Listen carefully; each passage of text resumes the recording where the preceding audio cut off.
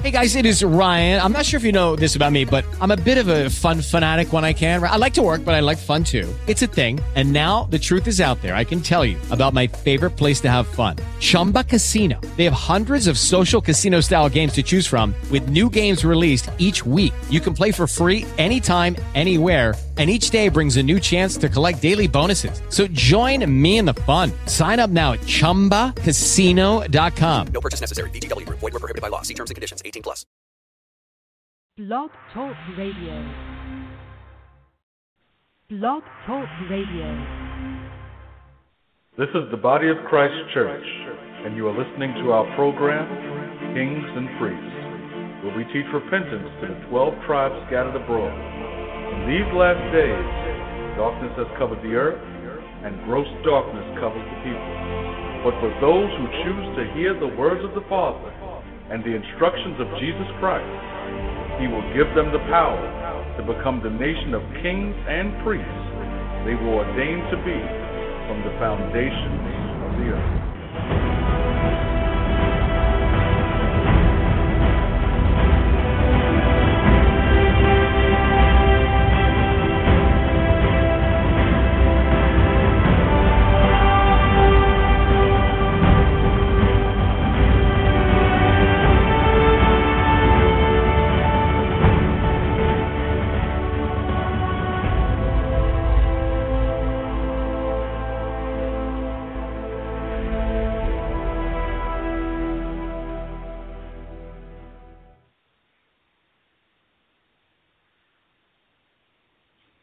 Kings and Priests, the Sabbath, and legalism.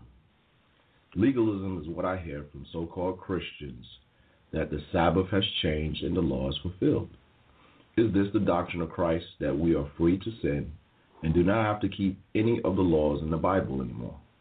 Come join us as we discuss the Sabbath and legalism in the Bible. You know, this is what we're going to be talking about today. I mean, for last week, Saturday and Sunday shows on Kings and Priests in the virtual living room, we were talking about the Sabbath, and brothers were going through the Sabbath.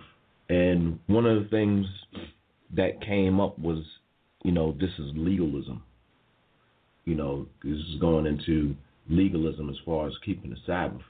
And one of the things I said is that, you know, it's really crazy when people turn a day off. Now, Zach, let me ask you, if your boss said, look, you got this day off, you going to turn it down? No, I'm coming into work. Oh, good Lord, no. You know, so, I mean, I find that really, really, really strange. So we give all praises to the Most High in Christ.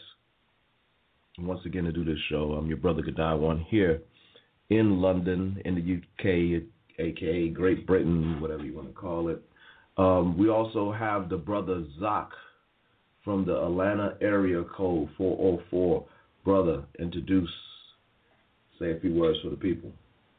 Hey, shalom to all the brothers and sisters over there in the UK. Missing the fish and chips. This is your brother Kazak over here in the US.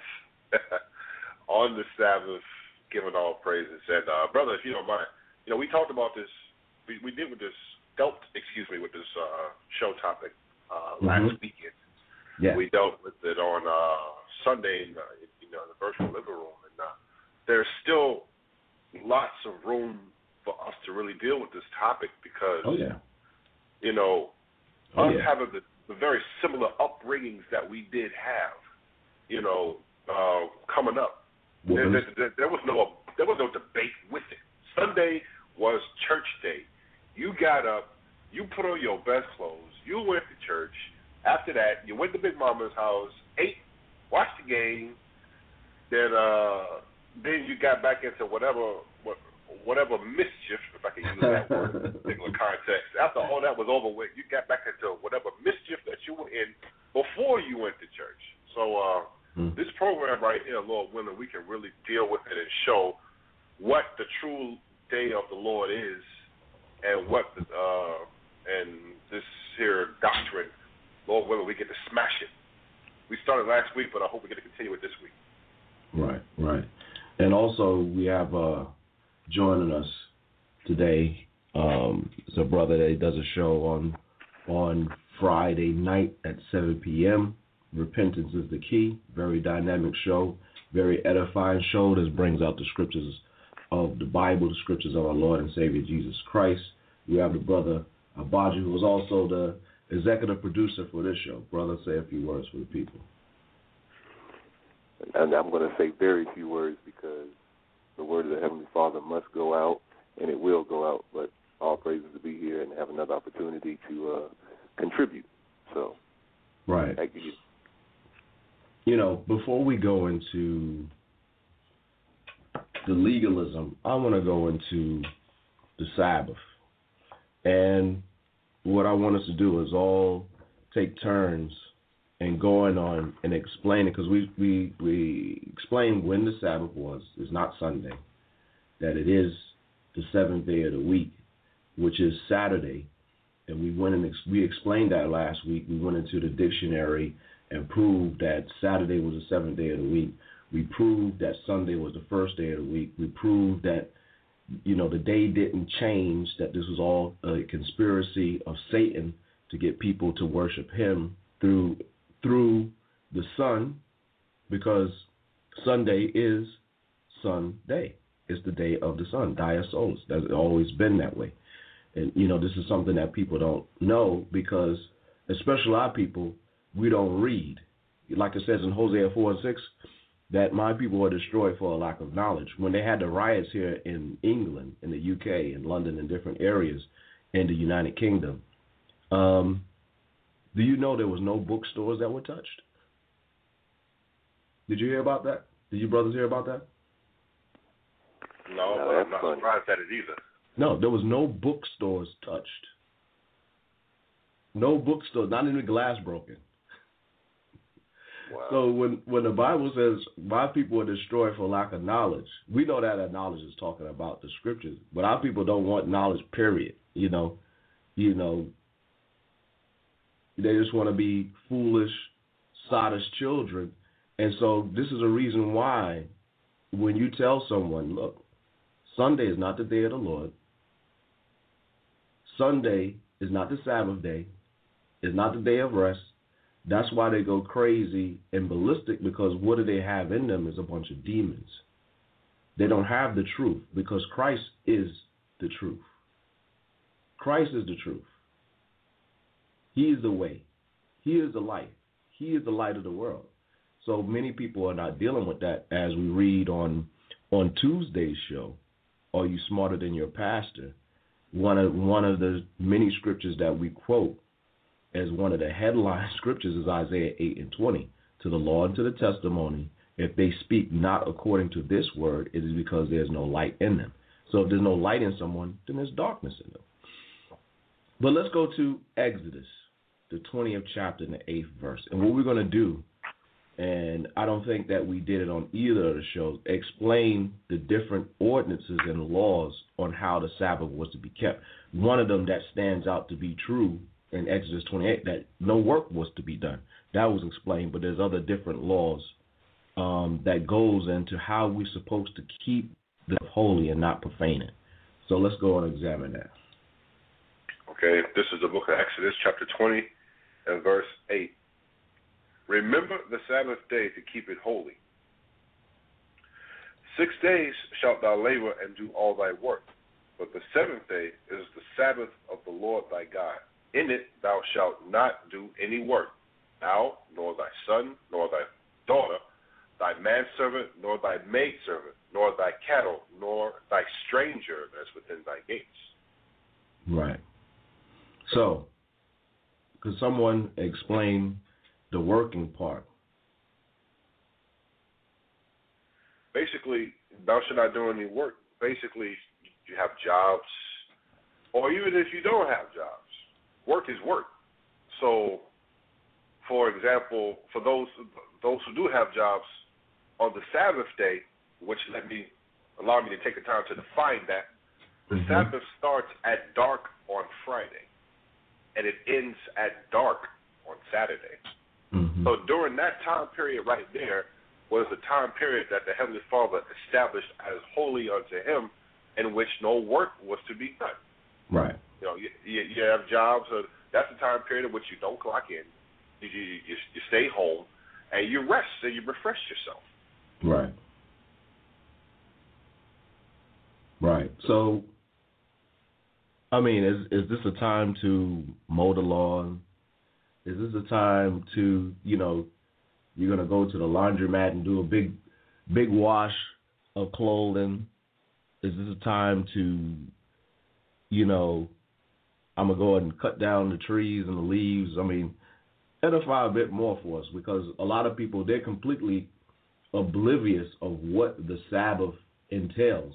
And I think we did a very good job of going when the Sabbath was. But now, what is it that we do and don't do on the Sabbath? More so, what we don't do on the Sabbath to keep from profaning it. That's what I want to find out. Abaji, you got anything on it?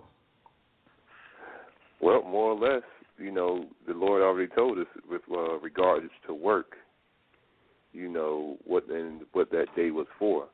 Mm-hmm. When you go to, I think it's Deuteronomy 5:14. Okay. Now, I'll just read it very quickly. It says, "But the seventh day is the Sabbath of the Lord thy God. In it thou shalt not do any work, thou, nor thy son, nor thy daughter, thy manservant, nor thy maidservant, nor thine ox, nor thine ass, nor any of thy cattle, nor thy stranger that is within thy gates, that thy manservant and thy maidservant may rest as well as thou." Mm-hmm. So it wasn't just something that, you know, when we were in our land that we observed and everybody else went on about their business. Everybody took the day off. Everybody took a rest. Right. And that's what the day was for, is that so that they would be refreshed.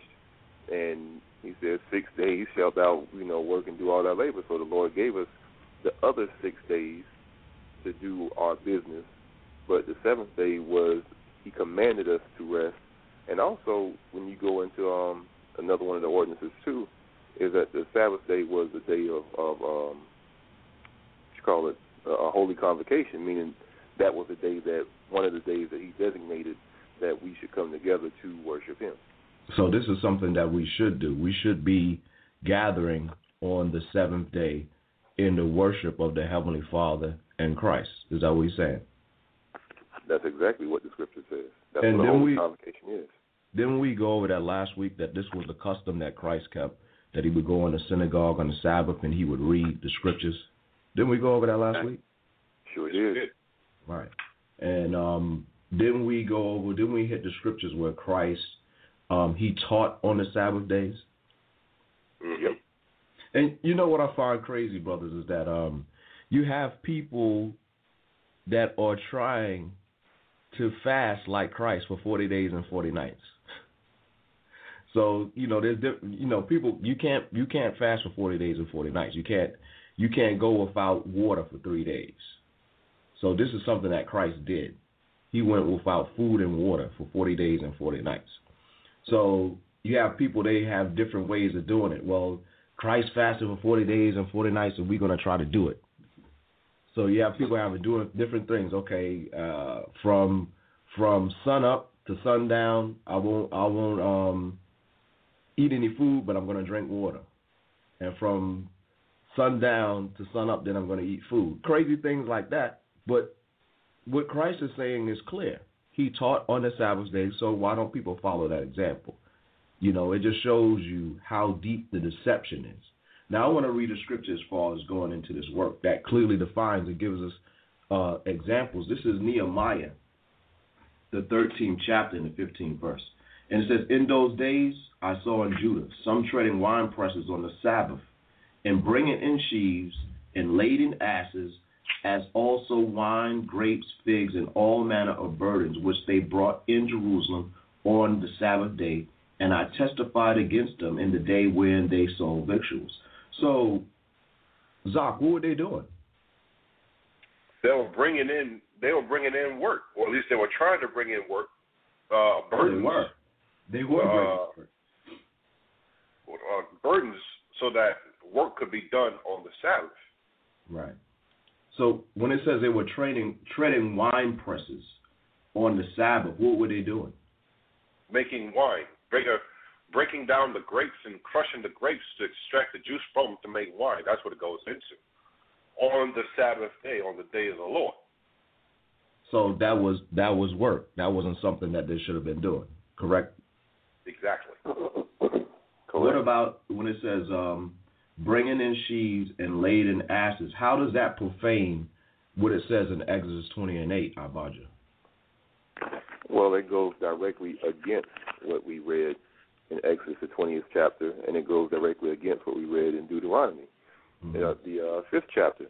Because if they're basically loading these animals up, then it shows you not only were they more or less harvesting something, they're either have harvested, and are transporting that food.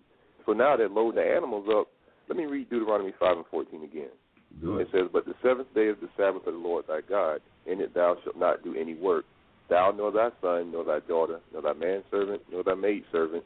Here we go. "Nor thine ox, nor thine ass, nor any of thy cattle, nor thy stranger that is within thy gates, that thy manservant and thy maidservant may rest as well as thou." So if they're loading up these animals, they're not resting, and neither are the animals. Right. So Nehemiah said he testified against them in the day when they sold victuals. So when he says he's testifying against them, what must have Nehemiah been saying to them? Nehemiah was saying basically, in a I can't quote him, but basically you're working on the Sabbath. This is that which the Lord commanded us not to do. You're not supposed to be bringing in sheaves and lading asses in on the Sabbath. You're not supposed to do that. It's supposed to be a day of rest. It's supposed to be a day holy unto the Lord. And what you are doing by loading these asses, bringing in these sheaves, treading these wine presses, is that you are profaning a holy day of the Lord.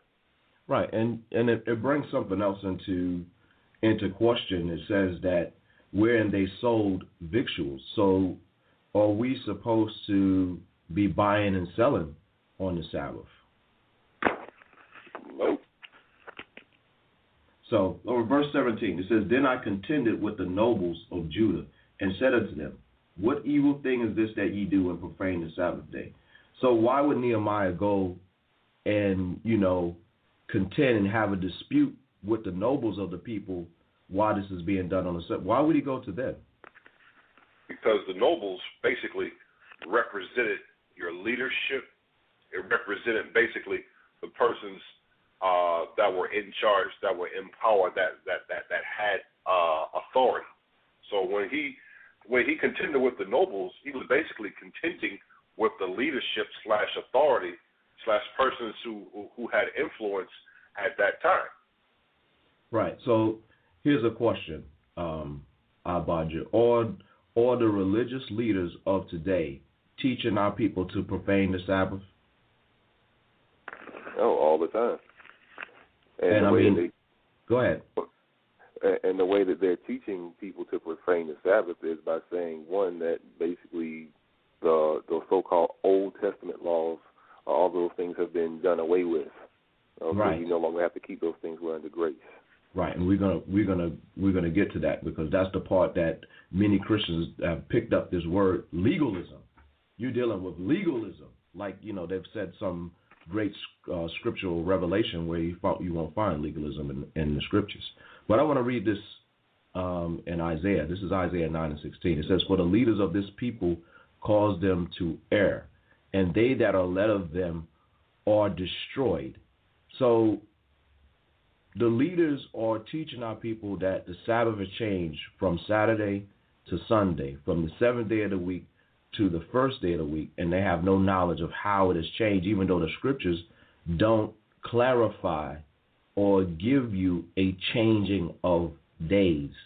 So the people that are led by these men that say they're men of the Lord, they're causing them to make errors. They're causing them to sin. And where is that going to lead you? Romans 6:23 tells us that the wages of sin is death. So that's what that is leading them when people are saying the Sabbath is no more. You don't have to keep the Sabbath ordinances. Matter of fact, the day has changed. You can do whatever you want to do. And we're going to go into some of the different writings when it was changed, what they actually said about the Sabbath. But going back to Nehemiah, the 13th chapter, it says that Nehemiah, he spoke to the nobles, and it was saying, why do they profane the Sabbath day? How were they profaning the Sabbath day? They were breaking all the ordinances that we read in Exodus 20th chapter and Deuteronomy. So, verse 18, did not your fathers thus, and did not our God bring all this evil upon us and upon this city? Yet you bring more wrath upon Israel by profaning the Sabbath day. So, was there a judgment for breaking the Sabbath day? Or, it wasn't that serious? I mean, could someone elaborate on that and, show us, was there a judgment for the Sabbath day? We want to find that out and put that out to the people. Yeah, there was a judgment for profaning the Sabbath day, and that judgment was death. Now, brothers, the scripture eludes me right about now, but there is documented proof in the Bible in which a man went out to gather sticks on the Sabbath day, and the judgment for his actions for gathering sticks on the Sabbath day was death. So obviously, this man was out there gathering sticks, working. Well, more or less, which opens up the discussion to bring in another ordinance of the Sabbath in which the Heavenly Father implemented, and that ordinance was there was also no cooking to be done on the Sabbath day, which you can read about that in Exodus 35 and 3, also Exodus chapter 16, verse 23. Well, let's not just say it. Let's get it and read it. Okay, no problem. Starting first and foremost with Exodus chapter 16 and verse 23. And brothers, if you know what that scripture is, it's already there. Thank you. It's already there. So Exodus chapter 16 and verse 23, it says, and he said unto them, this is that which the Lord hath said. Tomorrow is the rest of the holy Sabbath unto the Lord. Mm-hmm. Bake that which ye will bake today, and see that ye will see, and that which remaineth over lay up for you to be kept until the morning. Mm-hmm. So basically what it's saying is, at that time period, the next day was going to be the Sabbath of the Heavenly Father. So whatever bake what you're going to bake today now, and boil that which you're going to boil now. And after you finish baking it and boil it and eating it, that which remaineth over, lay it up to be kept for you until the following day so that you can eat on that during the Sabbath of the Heavenly Father. So in other words, the ordinance is no cooking. But to go further into that, to prove that just a little bit further, we now go to the book of Exodus, chapter 35, and starting at verse 1. And Moses gathered all the congregation of the children of Israel together and said unto them, these are the words which the Lord hath commanded, that ye should do them. 6 days shall work be done, but on the seventh day there shall be to you an holy day, a Sabbath of rest to the Lord. Whosoever doeth work therein shall be put to death. There is your judgment. Therein right there in that verse is your judgment for breaking the Sabbath day by working. Verse 3, ye shall kindle no fire throughout your habitations upon the Sabbath day. So now, brothers and sisters, when the scriptures speak of not kindling any fire for the purposes of cooking, that does not mean that you freeze to death on the Sabbath day. It's not going into that. It means do not. Thank you. It means do not kindle fire for the purposes of cooking. We just read the scriptures on how that we can keep the Sabbath and make sure we have food ready and available for the Sabbath by baking and preparing the food ahead of time. Now, for everybody who likes to live in the techno age, that also includes microwaves. Because people like to get into their brains, well, I didn't say anything about microwaves. I'm not lighting fire by using my microwave. The purpose still applies for the purposes of cooking. So in other words, that is a day in which you don't use anything for the purposes of cooking. You prepare your food ahead of time. That's basically what the scriptures are telling us. Right. And I want to read this because you read in Exodus 16 about preparing before. And a lot of people, us, coming in and learning these things and being aware of what the Lord requires for us not to profane the Sabbath day for a lot of people is new. So they don't know what to do.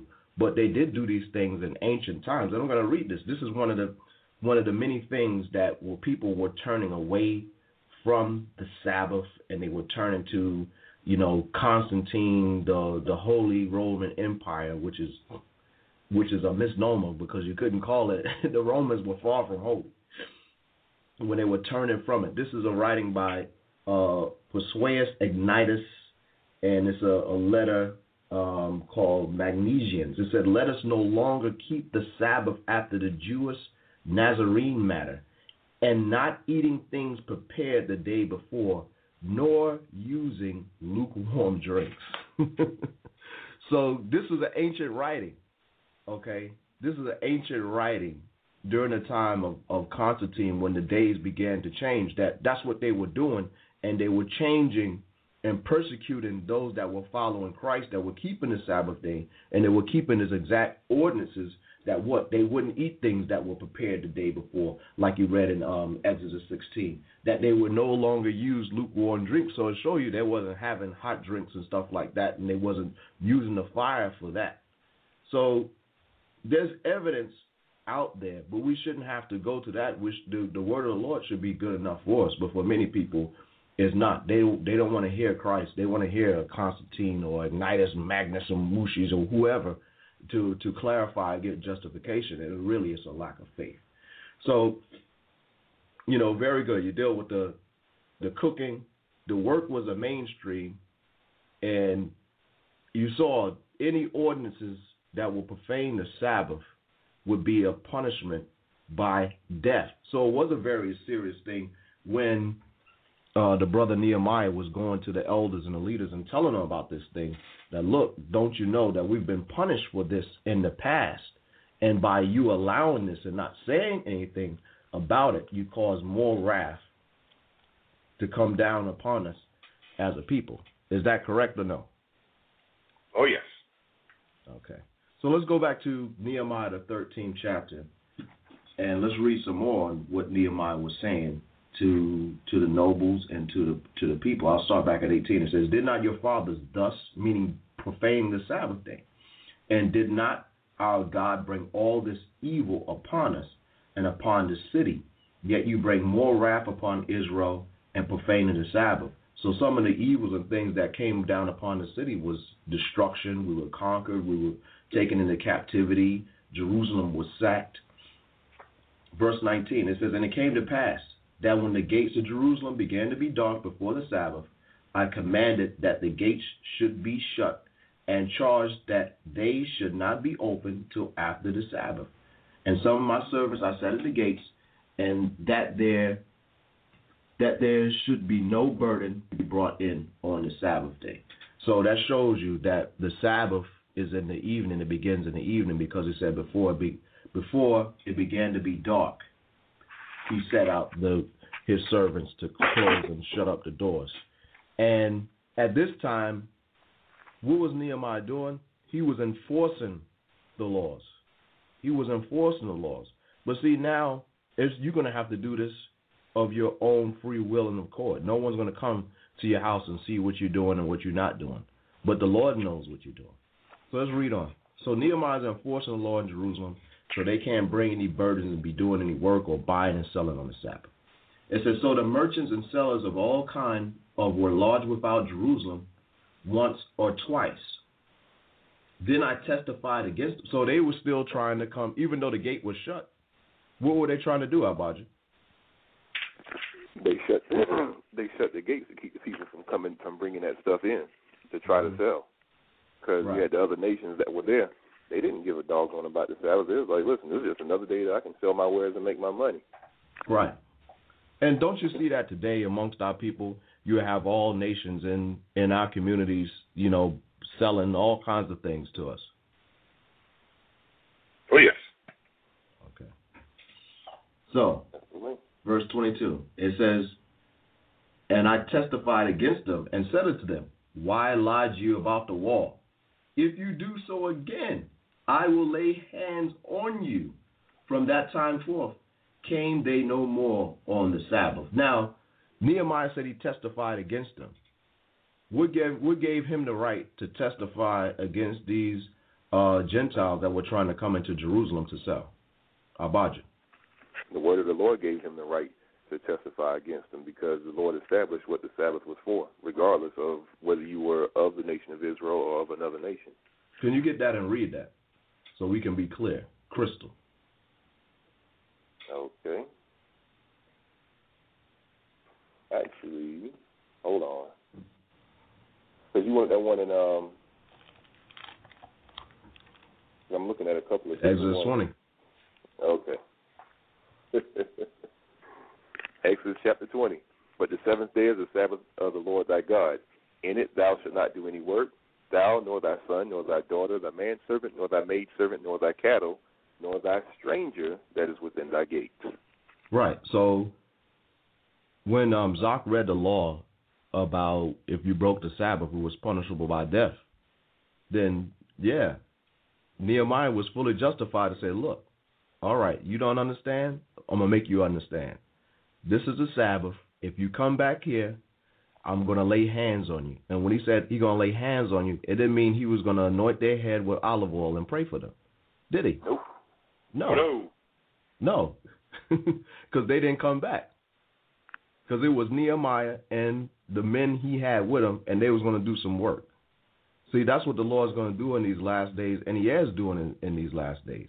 They just had another earthquake. And there's many earthquakes that you won't see on the news, because if they told you all the earthquakes that was going on earth, you might think about repenting. You might think about repenting. If they told you and they reported all the wars and rumors of wars and uproars of the people on the earth, you might think about repenting. Are you going to say something, Zach? No, basically, yeah, that put the hands on you, yeah, we going to put you to death. But the scripture that Abijah just read, and not to sound like a broken record, but it did say, and the stranger that is within thy gates. So those persons who are not of the lineage of Abraham, Isaac, and Jacob, but yet they were dwelling among us, guess what? They were just as much responsible for keeping the Sabbath as we were. Right.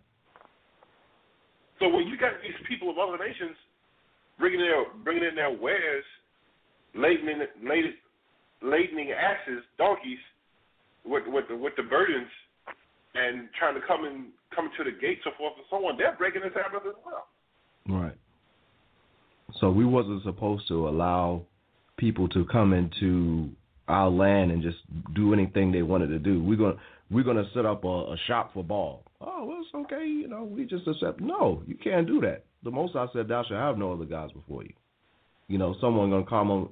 It's like now, black people complain about there's so much liquor shops and betting shops. Why are you going in there?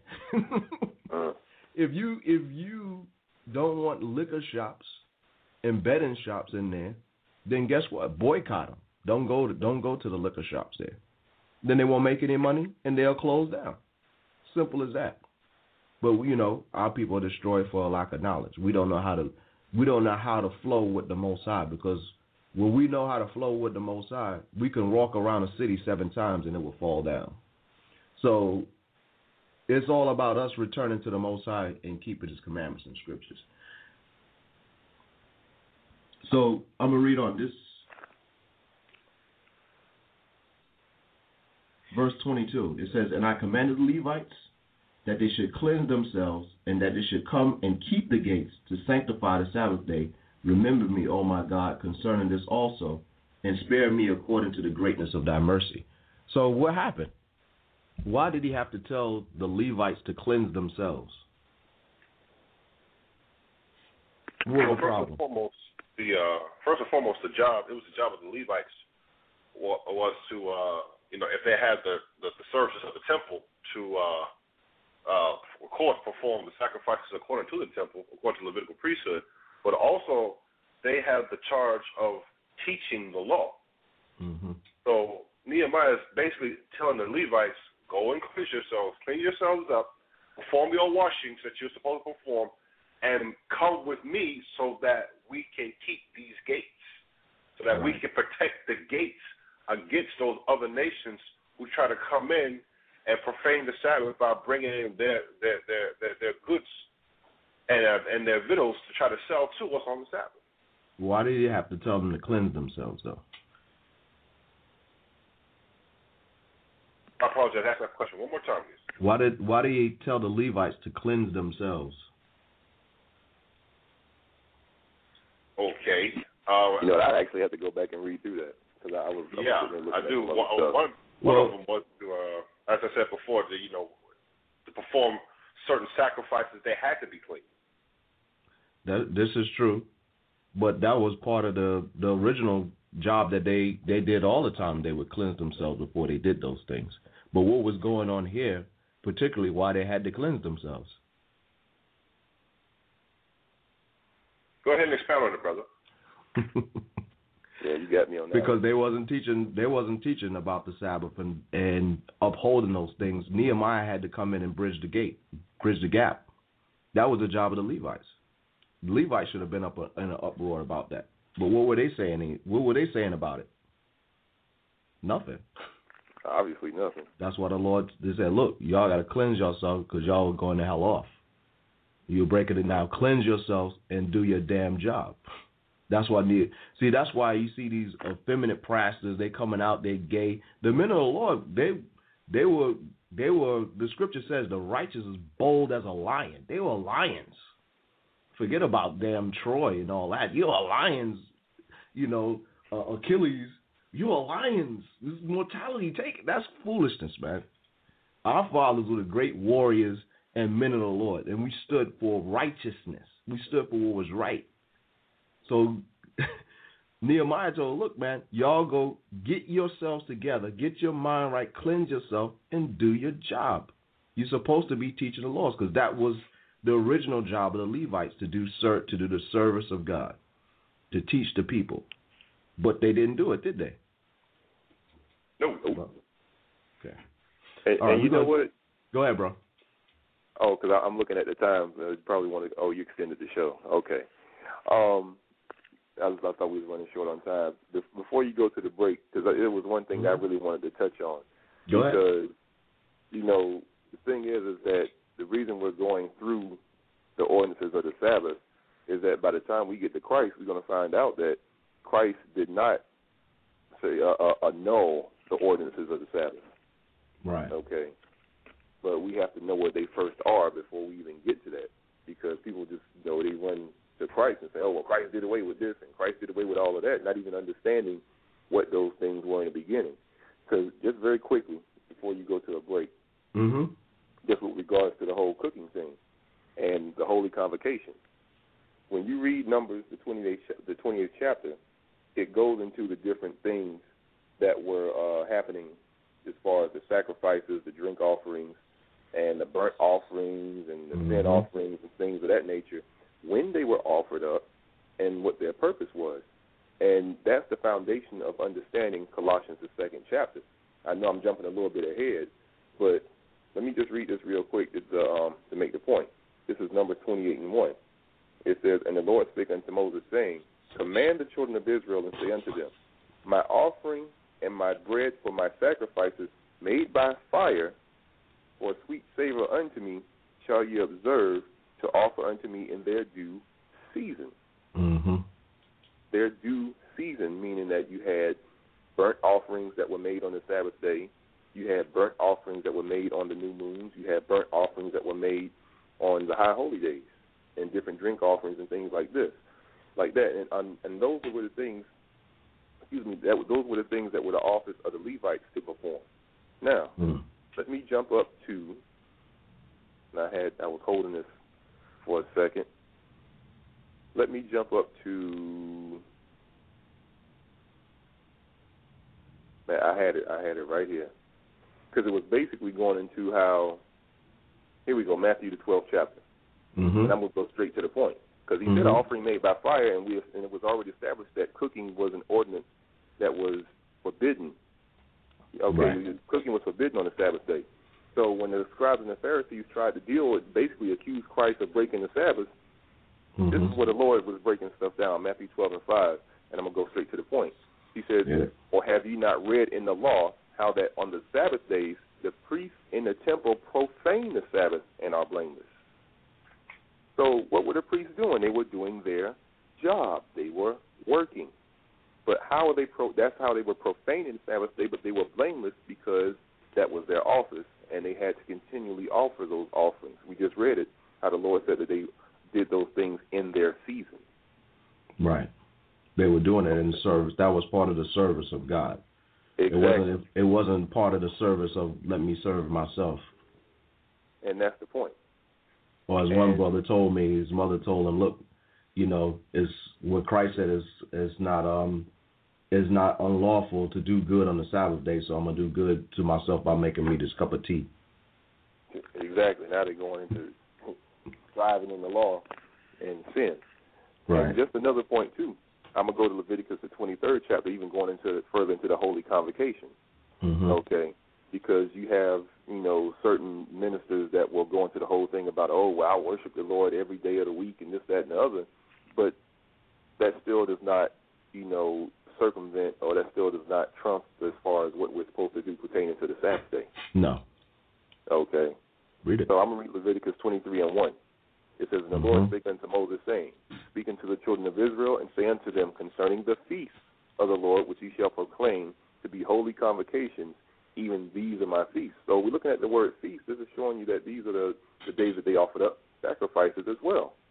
Right. Okay. He says, what? Ye shall proclaim to be holy convocations. That word was used with regards to the Sabbath. But we're going to read on, and it's going to prove it. Verse 3, 6 days shall work be done, but the seventh day is the Sabbath of rest and holy convocation. Ye shall do no work therein. It is the Sabbath of the Lord in all your dwellings. And as you read on, it goes into all of the different feast days of the Heavenly Father. Right. And I want to read this. You got something else? No, go ahead. Yeah, I got one more thing. You go ahead.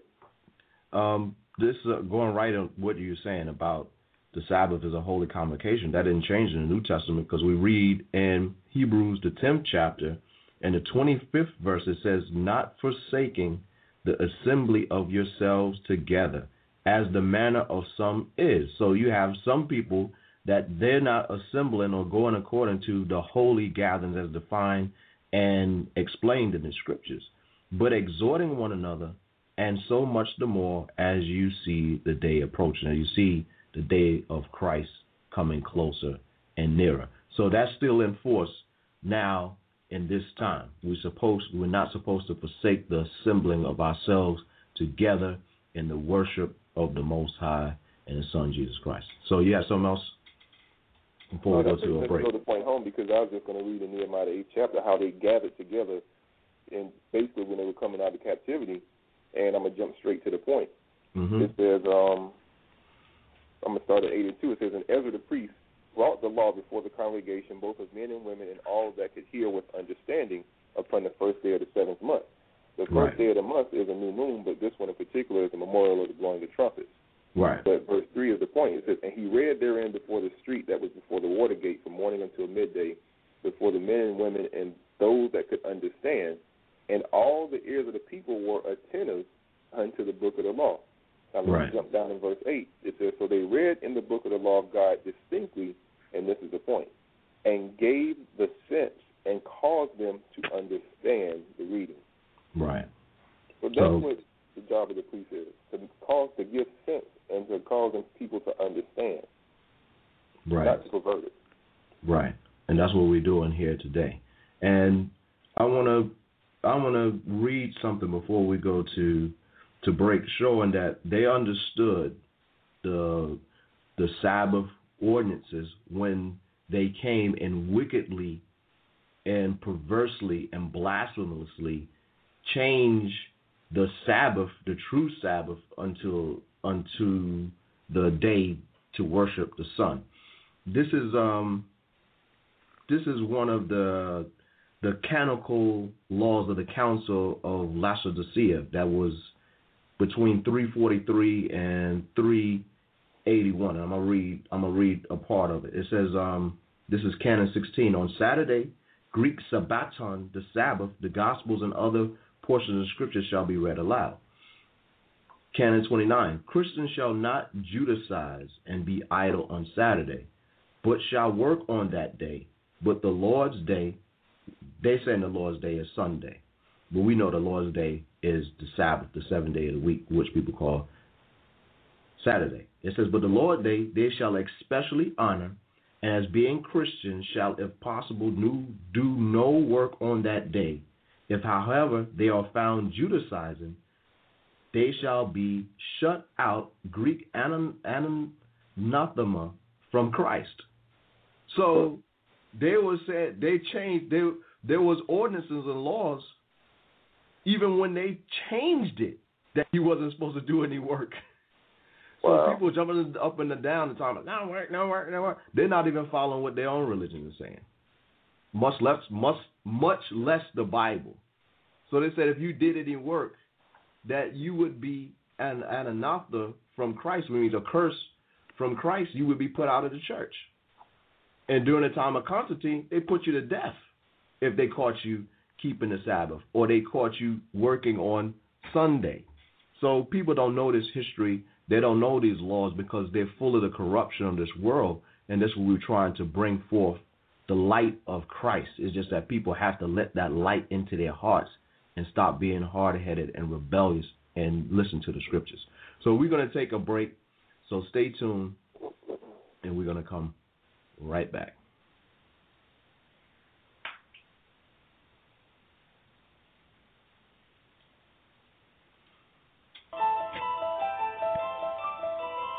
This is the Body of Christ Church, inviting you to listen to our new program, From Darkness to Light, where we examine and reprove spiritual wickedness in today's world. The show airs every Wednesday night at 7 p.m. So remember the words written in Proverbs chapter 4, verse 18.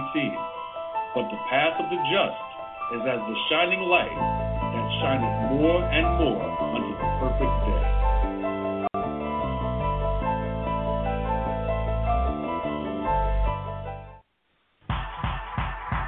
People murdering, killing in this society. Bodies are falling on every single side of me.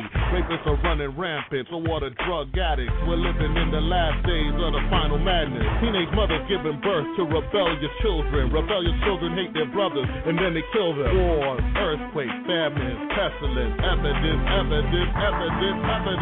That it's high time to awake out of your sleeping state before Christ returns to set these wicked demons straight. So tune in to blogtalkradio.com /WOTC, don't be alarmed. Listen closely, and there's one thing you will see. To get your life right, repentance is the key. Tune in to Repentance is the Key at 7 o'clock p.m. Eastern Standard Time on Friday to learn more about repentance in Christ. Religion is not the answer. The Bible, the Heavenly Father, and Christ is the answer. So tune in. Shalom. In today's world, people have been deceived, and their minds have been polluted by the doctrine of devils and many tools of Satan. When people are confronted with the true word of God, it is very difficult for them to handle. John 8:32 reads, "And you shall know the truth, and the truth shall make you free." Come and join the Body of Christ Church every Monday at 8 p.m. as the true word of God is rightly divided for the edification of the church. And ask yourself this question: can you handle the truth?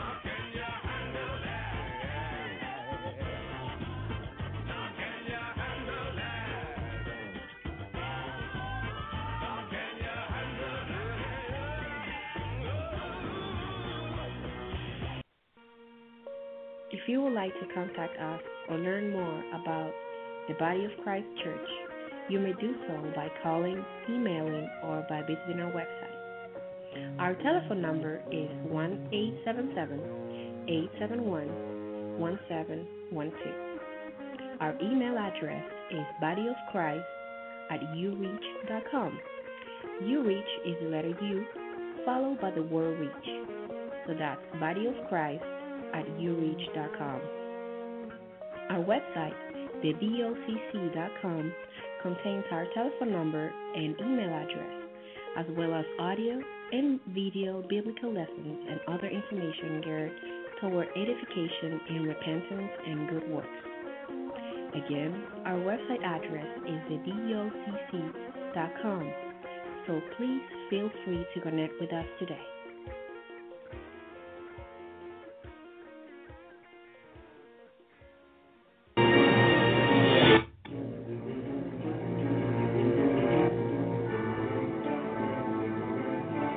What are we talking about today?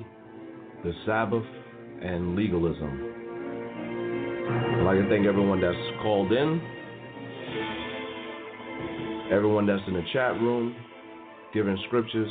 This is a very important topic that we're talking about today. As we, some of the things that we've read, as far as historically speaking, when they've changed the days over, that they actually would penalize people for keeping the Sabbath day as it was written. And you'll see that today. If you say that you're keeping the Sabbath day and you're not wearing a yarmulke and you're not wearing a black suit and one of those hats, that you would be highly criticized for observing the Sabbath or asking for the Sabbath day off from your job, and we can see that if you don't keep Sunday, that's the attitude of the people today, that you will be, be punished or you'll be frowned upon for working on that day or doing anything on that day, because this was man's law that they had put forward from ancient times or the medieval times when Constantine had taken over. But now we're back, and I think, brothers, we explained everything. We've gone into not working, not buying and selling, not cooking, not kindling a fire. We've covered all of the major points, haven't we? Yes, we have. Right. Okay. I'd like to read the scripture if I could, just right quick. Yeah, you can. This is Isaiah 66 and verse 23. I know you like to read the scriptures. That's why you're on the show. Go ahead, brother. I'm messing with you. This is Isaiah 66 and 23, and it says, "And it shall come to pass that from one new moon to another, and from one Sabbath to another, shall all flesh come to worship before me, saith the Lord." So the overall point is, first and foremost, it's a prophecy, so this thing's going to happen. But the new moon also is a Sabbath. When the Lord said, keep the Sabbath day holy, yes, we're supposed to keep the Sabbath, but there's more than one Sabbath day. When you read in Leviticus, the 23rd chapter, the majority of the high holy days of the Lord are in that book. But the point of the matter is, from one new moon to another, and from one Sabbath to another, shall all flesh come to worship before me, saith the Lord. So here it is, a prophecy of the reestablishing of what was supposed to be done on the Sabbath day, and that which is a holy convocation, meaning a holy gathering, so that we can all honor the Heavenly Father and serve and worship the Lord like the Lord intends for us to do on the right and correct day, which is the Sabbath day. Right. And that's a beautiful point, because it shows you that's the shadow of things to come that they read about in Colossians, the 2nd chapter. Those things, the sacrifices and those things were a shadow of things to come, because the Sabbath is going to be kept in the kingdom of God and his Christ. And another thing I want to read is Amos 8 and 5. I see you put that in the chat rooms.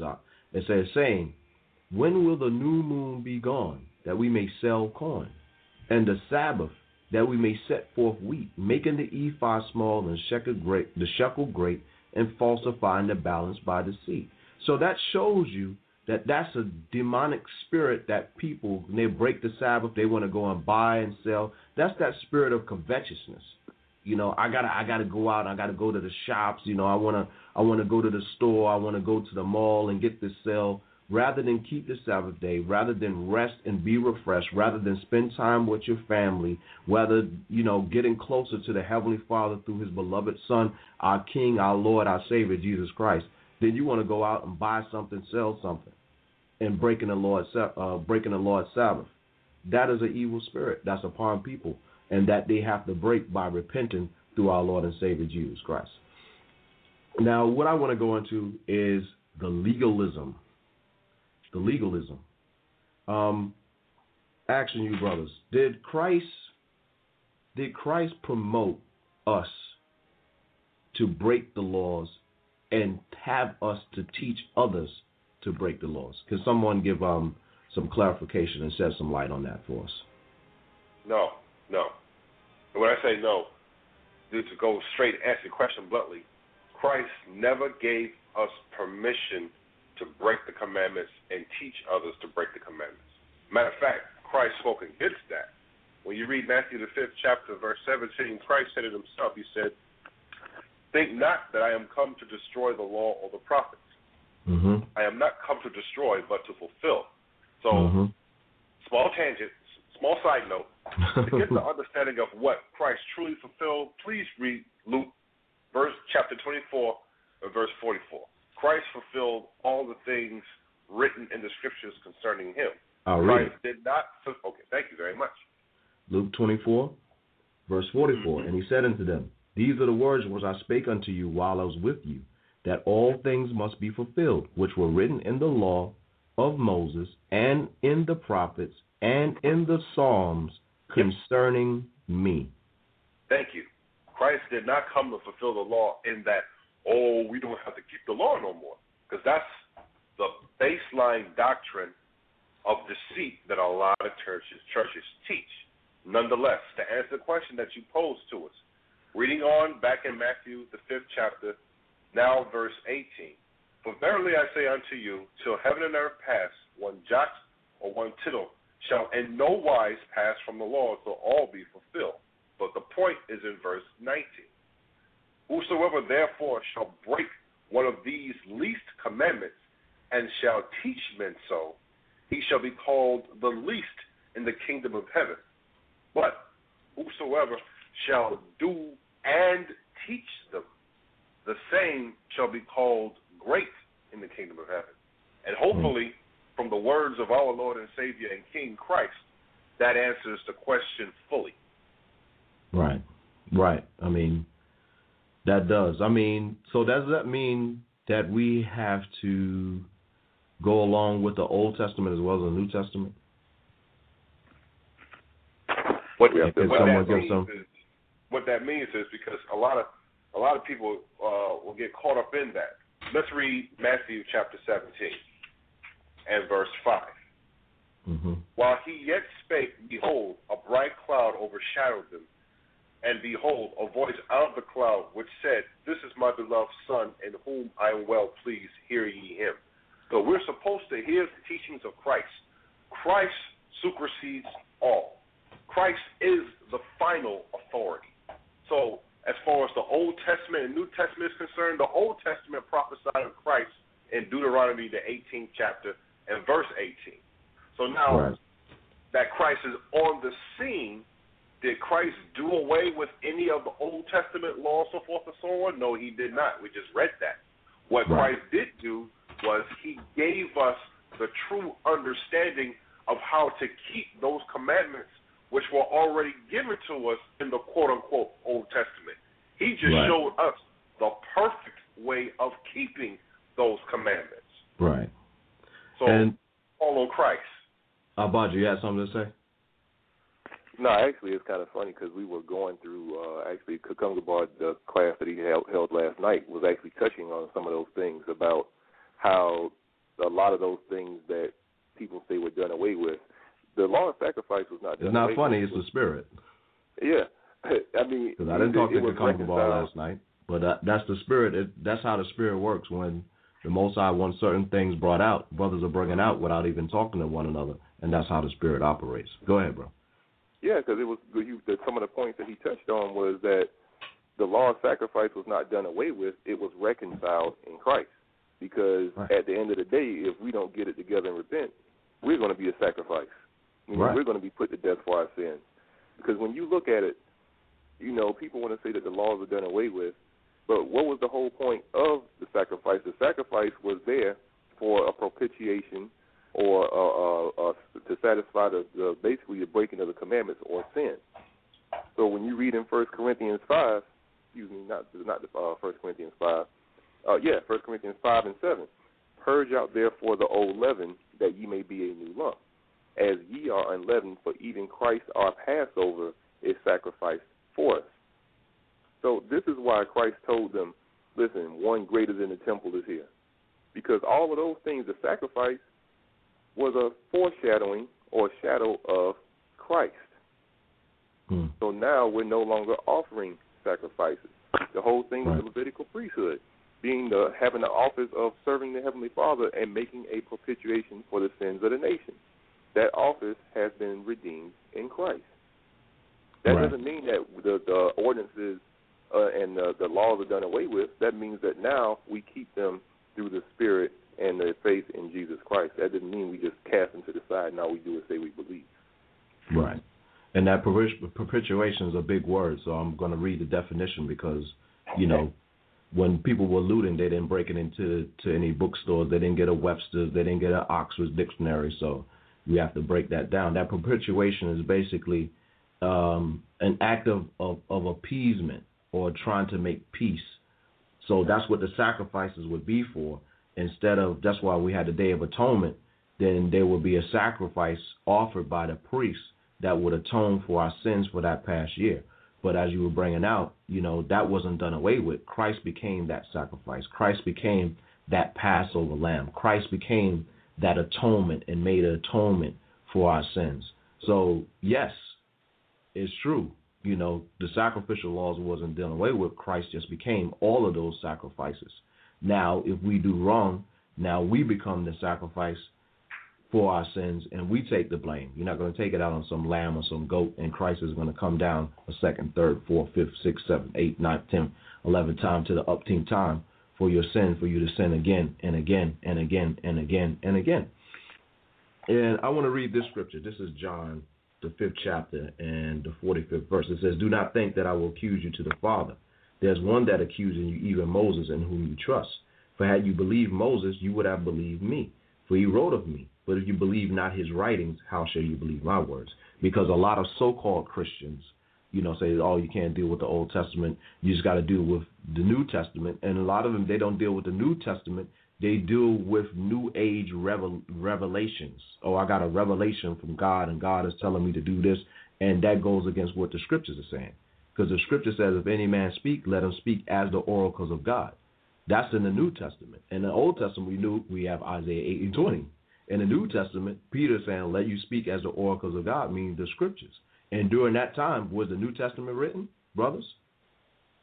Nope. So when he says speak as the oracles of God, it was speaking as what? The Old Testament. Speaking as the Old Testament. And when they went and they were speaking about Jesus Christ, they were showing from the laws and the prophets and the Psalms that Jesus was the Christ. He was the one that was foretold to come to be our Savior, to be our Prince, to be our Governor. Now, is that to say that Christ has come, that now we are free to do whatever and sin, including the breaking of the Sabbath day? No. Or the changing of the Sabbath day? No. Brothers, can you get some scriptural clarification on that, and let's bring this out and bring it home? That's what Romans, the 6th chapter, goes into. I mean, read the whole chapter, and it explains it perfectly. We do not have a license to sin. Let's get it. Specifically, let's get not it. to read the whole chapter, but let's just go straight to the point here. Hit the points. Get what you want. Here we go. This is Romans 6:1. What shall we say then? Shall we continue in sin that grace may abound? Hold on. So what are we saying? Are we going to continue breaking the commandments, even profaning the Sabbath and not keeping it, so that we can get more grace? Verse 2, God forbid. How shall we that are dead to sin live any longer therein? In other words, how shall we that have repented in the name of our Lord and Savior and King Christ live any longer therein? In other words, how can we live more in grace by repenting if you get grace for breaking the commandments? That doesn't make any sense. No, it doesn't. So now, that really does not make any sense. But now here's the point. Marcus. Verse 15, it states it again. What then? Shall we sin because we are not under the law but under grace? God forbid. What then? Shall we sin because we are not under the law? We are not under the curse of the law. We are not under the laws as were given to us through Moses. God forbid. Excuse me. But under grace, God forbid. So in other words, the point of the matter is, are we going to sin? Are we going to break the commandments because we're not under the curse of the law? God forbid that. So in other words, we continue to keep the commandments. We continue to keep these ordinances, including the ordinances of the Sabbath, which, here again, no working, no buying, no selling, a day of rest, a holy convocation. Those are the ordinances and the laws dealing with the Sabbath. And in Christ, those are still in effect. In other words, Christ did not do away with any of those things, as we just read in Matthew, the 5th chapter, verses 17, 18, and 19. And you know what? Many people are under the dominion of sin. Dominion means it has the power over them, the rule, the control over them, because they give into it. And that's what they do automatically. You know, they automatically think about adultery. They automatically think about, someone says some rough words to them or curse them, they'll curse them back, rendering evil for evil. So Paul is telling the men and women of Christ, because this is who this is written to. This isn't written as just handed out onto the street to anyone. This is written to people that's in the church that believe in Christ. It says, for sin shall not have dominion over you, meaning those that believe in Christ and that's following Christ, that they're not supposed to be a bunch of sinners or whoremongers, adulterers, and murderers. That's not what is supposed to control their life. It's supposed to be the ruling influence in their life. Christ is supposed to be the ruling influence in their life. Christ is supposed to be in their thoughts and in their mind, and they're supposed to be seeking the kingdom of God first. So it goes on and says, for you are not under the law, but under grace. For what then shall we sin because we are not under the law, but under grace? God forbid. So no, you can't keep doing that. And I think the brother explained. I just want to hit that point that people let sin reign in their members and control them, and that's not what Christ came for. And Paul was explaining that perfectly to the T. Abad, you have something? Well, I was actually looking at Romans, the 3rd chapter, because this was something that was touched on as well. Because the thing is that you have a lot of people, a lot of our people who may know that they're Israel, but they don't want to come to Christ. Right. And you have a lot of people that understand that Jesus is Lord, but they don't want to keep the commandments. They don't want to keep the laws done away with. But you can't have one without the other. And I'm going to start at verse 24 and read very quickly through the end, because the point is in verse 31. Because it says, being justified freely by his grace through the redemption that is in Christ Jesus. So it was already established that Christ was the sacrifice for us. Right. Okay. And we're justified to live in the sight of the Heavenly Father and receive salvation. This is what it's talking about. That's how we were redeemed. In verse 25 says, whom God hath set forth to be a propitiation, there's that word again, propitiation through faith in his blood, talking about his sacrifice, to declare his righteousness for the remissions of sin that are past through the forbearance of God. So it's going to show you, 1 John 3 and 4 tells you that sin is a transgression of the law. So Christ came to redeem us from the curse of death that was in the law, not to redeem us from keeping the Sabbath, not to redeem us from being a whoremonger, not to redeem us from being an adulterer, and so forth and so on. See, people get it twisted. And let me read that word forbearance. Okay? The definition of that word forbearance, it says abstention from or postponement of the enforcement of a legal right. Okay, now they're dealing with it from a creditor as far as somebody paying a debt. But when you read the scripture, but Christ paid the debt. That's the point. That's the point. And what Christ's death did is it abstained or postponed us having to get put to death. Right. And giving us time to get it together and repent. Right. That's the grace. That's the grace. Because even people that have gone to school and have accumulated hundreds of thousands of dollars in student loans, they have a option where you can basically have get a forbearance, which means that they won't charge you, you won't accrue interest. Okay? You still owe the debt, but you want to accrue interest, meaning that they're giving you some leniency. And that's what Christ gave us. He gave us leniency or grace or mercy. Yeah, grace period. Exactly. It's the same principle. Let me read verse 26. He says, to declare, I say at this time, his righteousness, that he may be just and a justifier of him which believeth in Jesus. Because people don't understand is that when Christ walked the face of the earth, you had those of our people that knew that they were Israel and that were keeping the things pertaining to the Levitical priesthood that were called the circumcision, and you had those of our people that were out living amongst the other nations that were by lineage or bloodline Israel, but they were living as the other nations. They were calling themselves Greeks, so forth and so on. Right. And Christ was bringing all of Israel back together through his sacrifice. Right. So now, and I don't want to take up too much time, but I have to go through these things to drive the point home. So verse 27, because the thing was, the whole thing about the circumcision is that they had the advantage because they had the law, they had the oracles of God, and they understood, okay, listen, we understand what these things are, we're supposed to understand, so when Christ came, they should have recognized him instantly.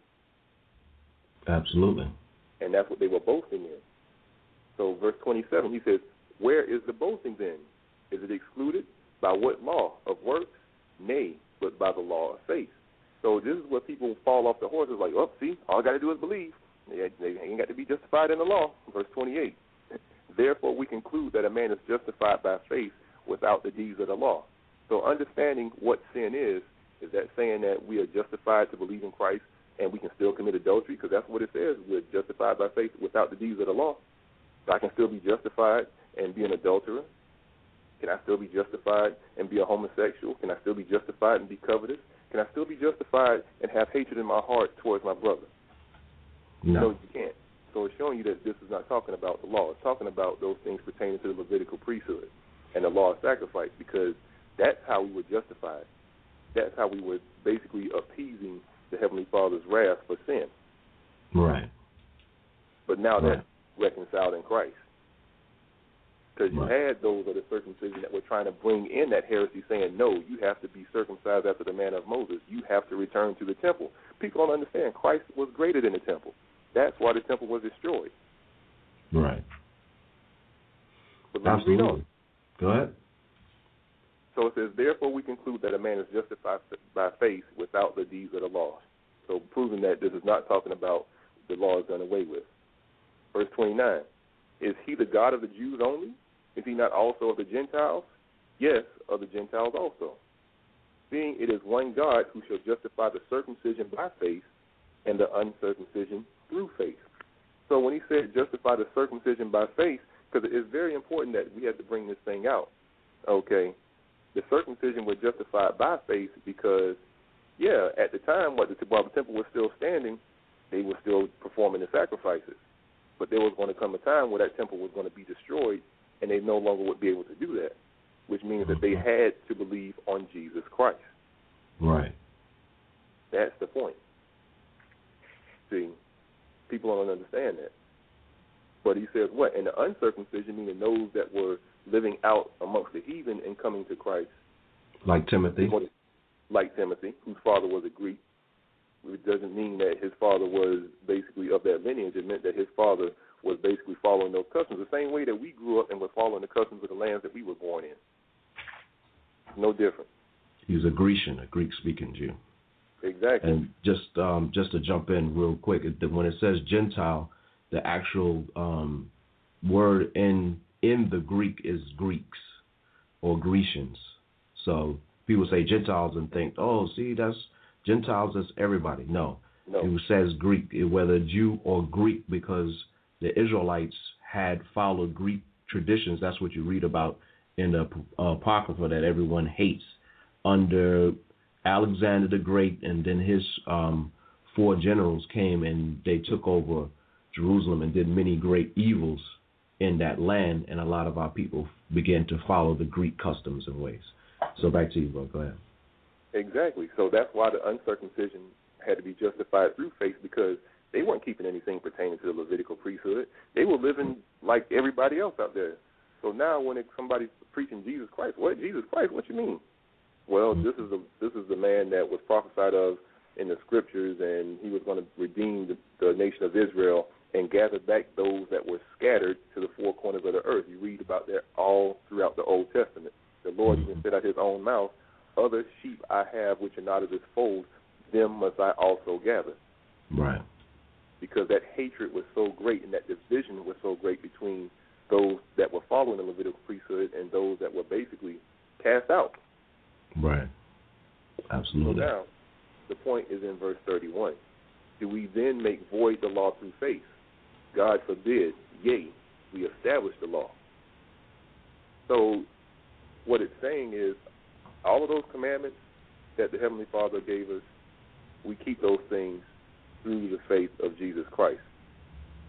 That's not saying, we established, we established the law of sacrifice. No, because they already understood. When that curtain rent from top to bottom, and basically when the Lord gave up his life and the temple was damaged, that was showing you that was the end of the old covenant right there.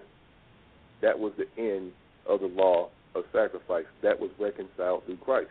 We weren't going to be sacrificing animals to appease the Heavenly Father's wrath for sin anymore. Right. And Romans 12 tells us that we're supposed to present our bodies as a living sacrifice, holy, acceptable to God, which is our reasonable service. It's reasonable for us to do the laws and commandments of the Heavenly Father, which are just and which are good. So right now, as we get closer to winding up this show, I think, all praises to the Most High in Christ.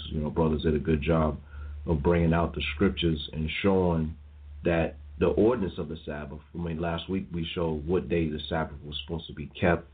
And, I went into some of the things showing you in history how when it changed and what things that they were doing, was highly frowned upon when they changed it, that if you worked on the Sabbath, they call it Judaizing, because that's where it comes from. It comes from the Jews, better said, the Israelites. That's who that law was given to. It was given to us. So they didn't want people to follow the Israelites. They didn't want them to follow their laws. They didn't want them to keep the days or set the pattern of days by the lunar calendar. That's why they go by a solar calendar, because they worship the sun. We go by a lunar calendar because we know the Lord set up the moon to declare the times and the season. Also the sun, they work in conjunction with one another. But it wasn't something that we were supposed to set out and worship as they have done. So we give all praises to the Most High in Christ. And as usual, at the end of, the show that we do here in the body of Christ, Kings and Priests, I like to play a clip going and dealing with Christmas, because Christmas is not the truth. It is a lie. Christ wasn't born on December the 25th. And I want to get that message out there all year long, that this isn't the truth. It's not about Christ. It's about Satan. You've been deceived. You've been tricked. And it's time for people to repent and jump on the bandwagon of Christ and truly honor and worship Christ. So you brothers got anything to say before I play this clip in closing? Actually, I got one last thing to add. Go ahead, Zach. Yeah, the only thing that I have to say, I put it out there for the audience, is for anyone who says, the truth, the Lord's Day is now on Sunday, ask the simple question of, where is the scripture that proves that? I'm not talking about secular history. Ask, where is the scripture in the Holy Bible that proves that the Lord's Day is now Sunday, and see what type of answer or what type of response that you get when you ask that question. All right. And the other thing too is even going back to what was read earlier in Nehemiah about how they caused the people to understand and gave the sense of the reading. I want to go read the point in Luke 14:5, because the thing is that for people that may just be getting, listening to the show, or may have even heard it from the beginning, it may sound like, oh man, they just bringing out a whole bunch of rules and stuff. No, the Lord gave us the understanding, and this is speaking specifically about the Sabbath. And I'm gonna go to the point, Luke 14:5. It says, and he answered them, saying, which of you shall have an ass or an ox fallen into a pit, and will not straightway pull him out on the Sabbath day? It says, and they could not answer him again to these things. So the point is that, yes, we are responsible for keeping the ordinances of the Sabbath to the best of our ability, but we may find ourselves in a situation, or things may come up to where we may have to do something that would so-called be considered breaking the Sabbath.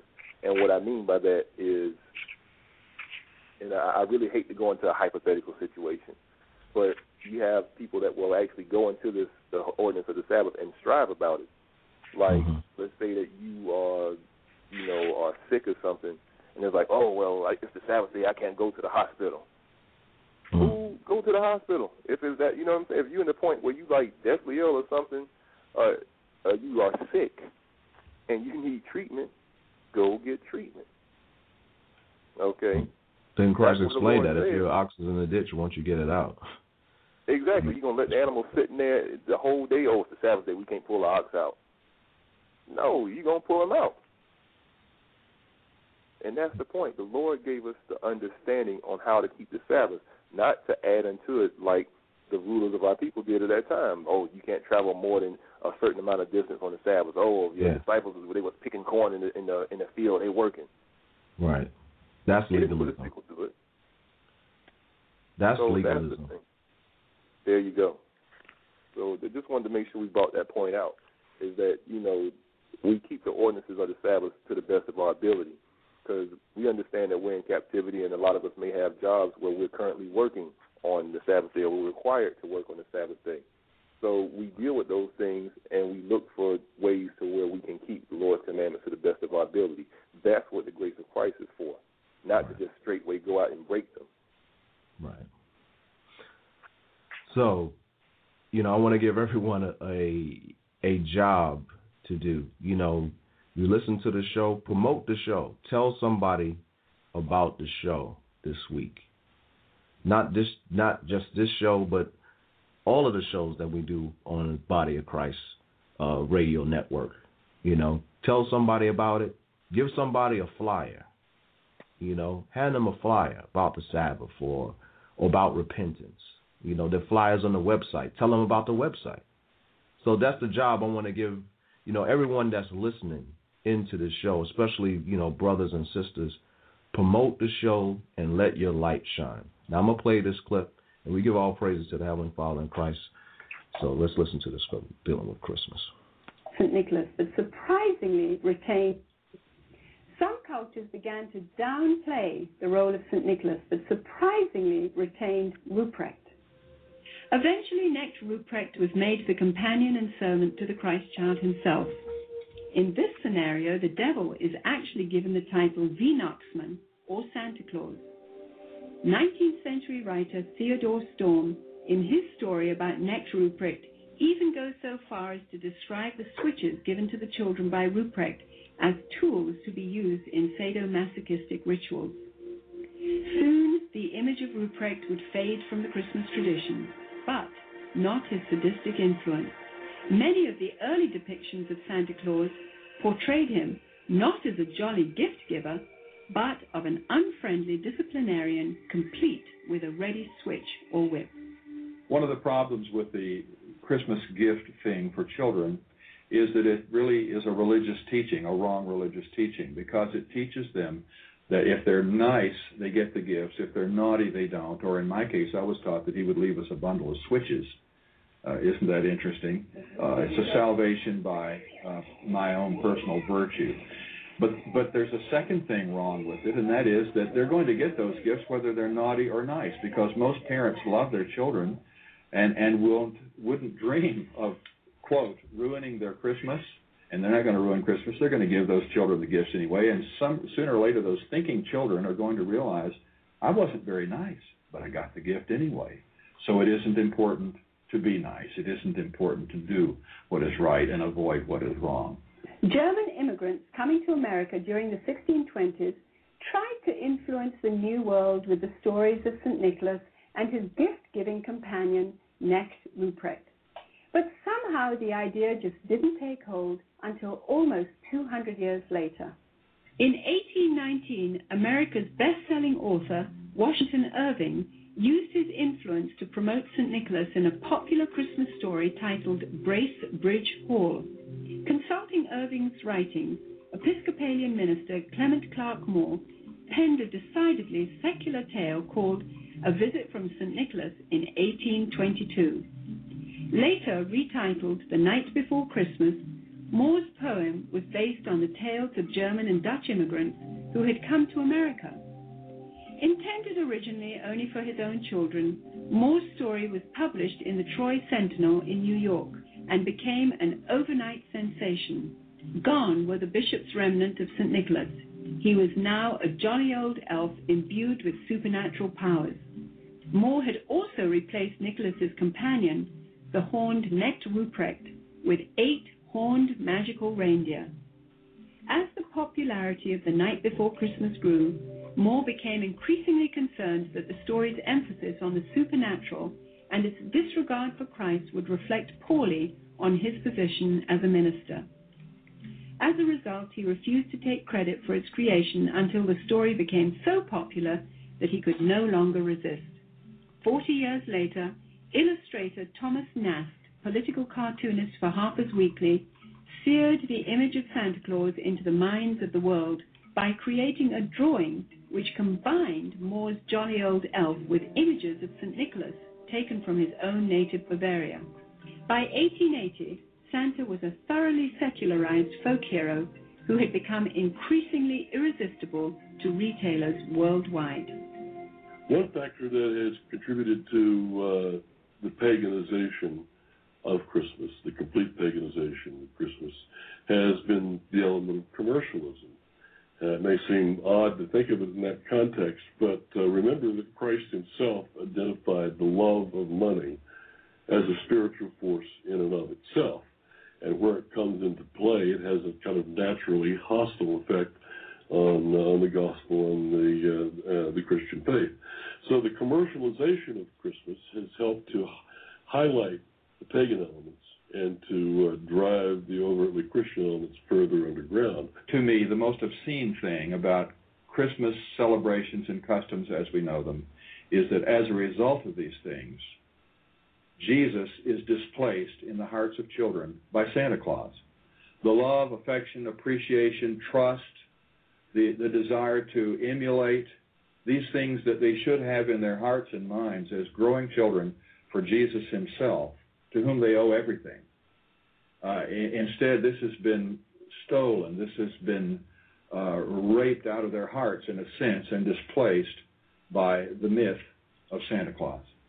He takes the place of God or Jesus Christ in the special world that is Christmas.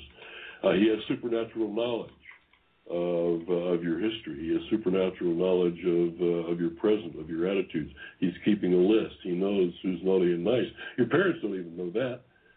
He's obviously got some conduit to knowledge that is beyond the human, and he flies through the air. He's capable of visiting every place on the globe in the course of a single night.